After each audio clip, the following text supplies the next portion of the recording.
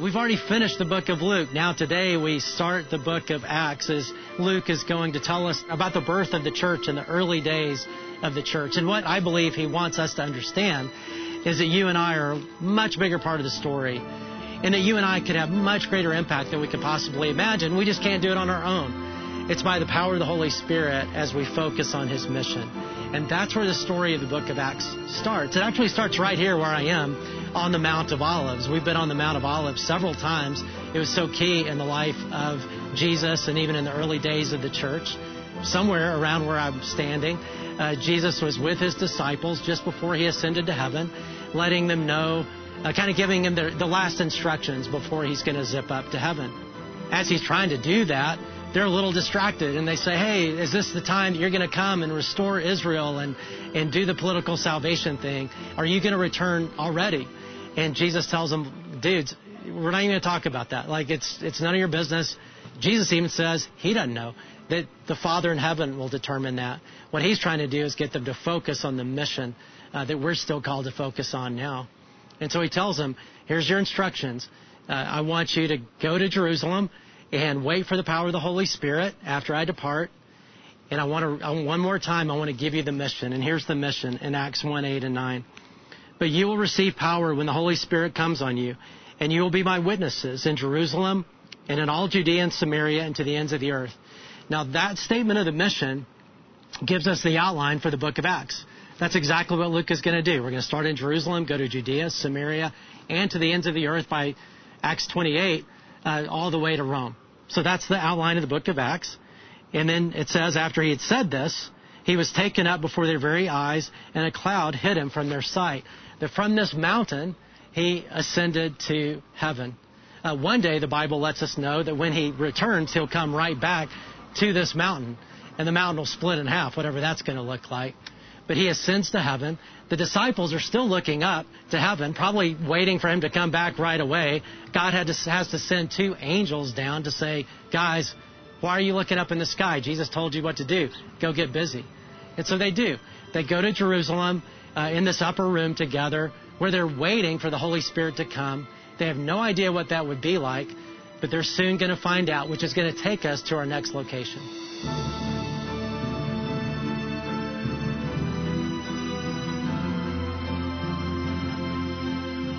Well, welcome to another really cool place in Israel. For many, this is their favorite spot, and here's why. These are the southern steps leading to the temple. And a lot of times people ask, when they come out here, I want to go where I know that Jesus walked. I want to walk where Jesus walked. I want to touch what He touched. Well, this site is the one place we know for sure Jesus walked and He touched, because He would have walked right up these steps, going up to the temple, which He would have done a lot when He was in Jerusalem. He taught on these steps. He would have sat with His disciples and interacted and hung out on these steps. Originally, they would have gone the whole length of the temple. What's above me is very different than what was there in Jesus' day. That structure is all later.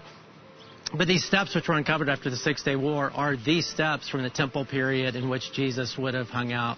So these are the steps where Jesus actually walked. There's a great story attached to that with Neil Armstrong, the astronaut, who was the first human being to walk on the moon. When he came to Israel, the first thing he wanted from the guide is just that. He just said, I just want to walk where Jesus walked. And so the guide took him here. And when he understood what these steps were, and this is where Jesus walked, he, according to the story, bowed down and kissed the steps, and then later said that this moment was more exciting to him, this step, than walking on the moon for the first time. It is a really special place. And the birth of the church and one of the most amazing miracles in the New Testament also happened on these steps. And that's what we're talking about today as we start the book of Acts. And what we're going to see today, what Luke wants us to understand, is that you and I are a way bigger part of what God is doing than we probably think. At least we can be. And that He wants to empower us for mission to be way over our heads. But I don't want to get ahead of myself. We need to understand the story. So the story likely happened right here. We know a lot of the story did, no matter what, of the miracle of Pentecost. If you remember from last time, Jesus told the disciples to go into Jerusalem to wait for the Holy Spirit to come. And so they come into Jerusalem and they wait for the Holy Spirit to come, to indwell them. Now, they have no idea what that means, what that would even look like, because up to that point, the Holy Spirit didn't indwell people. The Holy Spirit indwelled the temple, but not people. We'll talk about that a little bit later. So this was very, very new post-Jesus, after Jesus cleanses us. So they're like praying and wondering what's going to happen, and probably looking at each other quite a bit. There were 120 followers of Jesus after the resurrection, saying, Peter probably looking at John and saying, hey, you think it's happened? Like, do you feel any different? And John may say, a little bit. I kind of started feeling something, and, well, maybe that's gas. I mean, I have no idea what's going on, right? Just like the old Gatorade commercials, is it in you? It'd be nice if people turned purple or blue or something like that, but that wasn't happening. But when the miracle did happen, when the Holy Spirit did indwell them, there was no mistaking it. And again, likely that happened right here when we're about to read the passage, and when it says that things filled the room that they were in, or the house they were in. Most scholars believe now it's talking about the house of God, the temple. It was on the Feast of Pentecost, which was a Jewish pilgrimage feast. So you had people from all over the world who were Jews who came for this feast. This would have been crazy crowded. The time of day that it happened, that Luke lets us know, would have been when all the Jews would have been expected to be right here, including the disciples and the followers of Jesus. And all these people heard and saw and were part of what's going on. And so likely it happened right here. We know that the sermon Peter gave happened right here. Likely it all did. But regardless, let's get to the story. When the day of Pentecost came, they were all together in one place. Suddenly, a sound like the blowing of a violent wind came from heaven and filled the whole house where they were sitting. They saw what seemed to be tongues of fire that separated and came to rest on each of them. Now, in the Old Testament, fire was a symbol of God's presence. So it was like God's presence coming on each of them. All of them were filled with the Holy Spirit and began to speak in other tongues, just the word for languages, as the Spirit enabled them. Now, they were staying in Jerusalem, God-fearing Jews from every nation under heaven. When they heard this sound, a crowd gathered in bewilderment because each one of them heard them speaking in his own language. So all of these followers of Jesus, 2 minutes before, they couldn't speak these languages, but they were now. And they were sharing with people about Jesus and his death and resurrection and what Jesus came to bring, speaking the message. And all these people, all these Jews from all over the world, hearing them in their own language, that was quite a miracle. And it was also really remarkable, the next verse, all the crowds of people say, hey, aren't these the Galileans? Which was kind of a dig. It was like people saying, aren't these guys from Alabama, where I'm from? Because there's that little bit of a redneck kind of thing that Galileans had. They had their own accent, so you could kind of hear a Galilean and know. And they were looked down on a little bit as less educated, or just like with me. If I'm in certain parts of the country and people can pick up a little bit of Alabama twang, they automatically, I could see it in their eyes, deduct about 100 points from my IQ. But, Alabama's trying. I mean, I don't know if you know, they actually raised the drinking age in Alabama to 35 because they really want to keep alcohol out of the high schools. So, they're trying. Well, the Galileans, right, they were all these disciples who were from that region. They were speaking in languages that they never heard. They were empowered. And not just to do that. I mean, this is a marked difference from then on. You'll see it throughout Acts. That these disciples and followers of Jesus were like superpower compared to what they were before, because they were empowered by the Spirit. And you see that right away in Peter's message.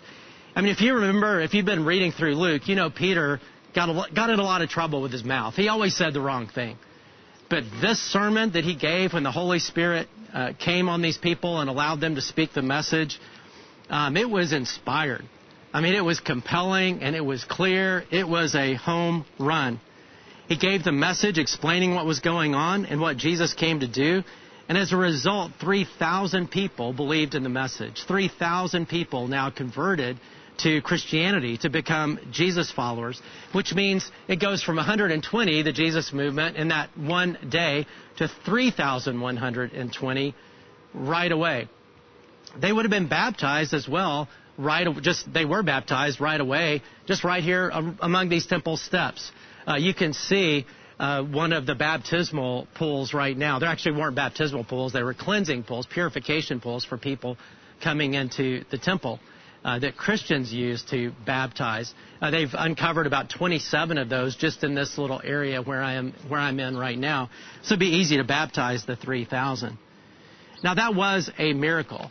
But the real miracle of Pentecost was the Holy Spirit indwelling and filling each one of these believers. Because up to this point, up to the time of Jesus, the Holy Spirit didn't indwell people. He would occasionally fill people or empower people to do certain things through biblical history every once in a while. But nobody expected that the Holy Spirit, who's God, God is Father, Son, Holy Spirit, would indwell them. The Holy Spirit indwelled the temple because the temple was holy. And the reason there were all these purification places is because you had to purify yourself to even just get close to the presence of God. But when we begin a relationship with Jesus, He purifies us. He cleanses us so that from God's perspective, we are as pure as Jesus is. So now the Bible says you and I are the temple of the Holy Spirit. He indwells us. Not only that, corporately, as the church, He indwells us as His people, as His church corporately, which is actually emphasized more in the New Testament, the church as the temple of God. Well, the first result of all these people coming to know Jesus and the work of the Holy Spirit in an empowered, incredible way was the church was born. Because as we're going to see next week, what God has chosen to do in the world is through His church. And you have the first local church born right here in Jerusalem. And that had to be really exciting. We read about that in Acts 2:42-47. It says all these believers, now 3,120. And by the way, people sometimes dig on mega churches. The first church was a mega church, just saying. They devoted themselves to the apostles' teaching and to fellowship, to the breaking of bread and to prayer. Everyone was filled with awe at the many wonders and signs performed by the apostles. All the believers were together and had everything in common. They sold property and possessions to give to anyone who had need. Imagine just being in that community. Every day they continued to meet together in the temple courts. They broke bread in their homes and ate together with glad and sincere hearts, praising God, enjoying favor of all the people. And the Lord added to their number daily those who were being saved as the church continued to grow. Now, how cool to be part of that group. And they were rocking it in Jerusalem. People were coming to know Christ. They were serving their community. There was just all kinds of incredible things happening in Jerusalem as they were empowered by the Holy Spirit for the mission God had given them. But it was far from perfect, because what Jesus told them to do was start in Jerusalem, not stay in Jerusalem. He said to start in Jerusalem and then go to Judea, Samaria, to the ends of the earth. But they were staying in Jerusalem, not going to the ends of the earth. A great question is why? So you'll see the struggle in the early part of the book of Acts. Their main hang-up that God has to get them over is when they hear, the plan is to reach the world, they think that means the world of Jewish people, because they were so Jewish-centric. Christianity came out of Judaism. Jesus, the Jewish Messiah. It was not clear to them that God was talking about all peoples, all the Gentiles, and that we all come to God the same way. The Gentiles don't have to become Jewish first to come to know Christ, and that's still the way they thought. So it made sense for them to stay in Jerusalem, because the world would come to them several times a year, Jews from all over the world, like at Pentecost, and then they would take it back to their Jewish communities. But of course, that's not what God was doing. He was wanting to reach everybody, including the Gentiles. And so God is going to have to break them out of their racism, their Jewish centrism, their religious legalism. He's going to have to break them out of all of that. And you'll read that if you're reading along in these chapters of the book of Acts, just how God does that and opens them up to what God wants to do among the Gentiles. In the meantime, God makes them go because He sends persecution.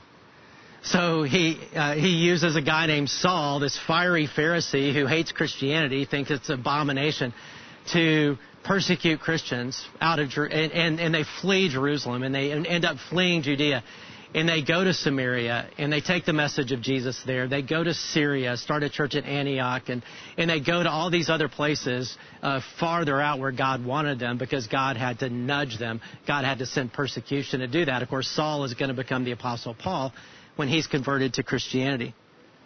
Now, eventually, they would get it, and they would understand. And that's the last half of the book of Acts, is how they do get what God is doing, and they take the message of Jesus and start churches all over the world, not just reaching Jews, but Gentiles. And God used them to do things that were way above their pay grade, way above anything they could ever imagine. Now, that's the same thing that God is doing today. He is working in His world through His church. When a person comes to know Jesus, we become the temple of the Holy Spirit. He indwells us and empowers us for mission. And corporately as a group, He empowers our church for mission. And the point of today is that you're a way bigger part of what God is doing in this world than you think. At least you can be. And you and I can live such bigger lives of impact than we could ever imagine, should we choose to focus on the mission in an empowered way. I mean, just think about it a little bit. God has given you, if you know Jesus, God has given you a mission. The mission of God on this planet. He's given you a team. That's His church. And we all have a different role to play because we all bring different things to the table and we encourage each other, help each other grow and serve and live the mission. God's given you a mission. He's given you a team. He's given you gifts and abilities. He's also given you resources. And most importantly, He's given you the Holy Spirit to empower you for mission. And honestly, there's nothing like being used by God in ways where this is not just me. Like God's involved in this because He is. He empowers people to do what they could never do on their own. And 2,000 years ago, it was the disciples who were waiting for the Holy Spirit to come. Well, the Holy Spirit's already come. That happened 2,000 years ago. So now it's more like He's waiting on us to just get going, to focus on the mission and to jump in the way that God has called us to jump in with our gifts and with our resources and with our time. And so for those of you who are serving and are part of what God is doing in the world through the church in some way, you're serving in the community or you're serving in one of the ministries at Chase Oaks, or if you're involved in another church, whatever church you're involved in, way to go, because God is using you to change lives. For those of you who have yet to step into that, let me encourage you to do that and be part of what God is doing and find a way. But the truth is, wherever God scatters us, wherever we are, we're empowered by the Holy Spirit and we have a mission every day. And so here's my challenge for us today. My challenge for us today is to make ourselves uncomfortable this week. Find one way to do that. Just ask God. I believe He'll whisper something to you. Just influence your thinking. Just say, God, I want to know one thing that I can do to love somebody, to serve somebody. Or maybe it's, I'm finally gonna agree to serve in some ministry or to be part of what's happening at the local goods center or in my community. I'm going to sign up for something. I'm uncomfortable. I'm a little bit scared. I don't know if I can do it. And that's great, because that means that gives room for the Holy Spirit to work. Or even it may just be something smaller than that. It may be just a way that God will prompt you to love somebody who's a neighbor, to love somebody at work, or to even just continue to love a really difficult to love person and go out of your way to do so. I don't know what God is going to speak into your heart, but I invite you just to say, God, challenge me. Scare me a little bit. Just nudge me, because I want to be involved in mission. I want to engage, just like those people 2,000 years ago were engaged and were like way over their head. That's what He wants for all of us. So with that in mind, let's pray and let's ask God to do that. God, this is such an incredible place to be, here on these steps where the church was born, where Jesus spent so much time as well. And God, I pray that You would fill us with Your Spirit in a fresh way, in a new way. That You would fill us with the whole spirit of mission, that we would understand how big this is. That we're not just on this planet, we're on this planet with a mission and a team and gifts and abilities and resources and the power of Your Holy Spirit, so that our lives can matter way more than we could even imagine. And God, would You speak into our hearts, even just this week, whatever we're doing right now, just challenge us a little bit more to take some step and scare us a little bit. Just nudge us toward mission and empower us and let us be a deeper part of what You're doing. In Jesus' name we pray. Amen.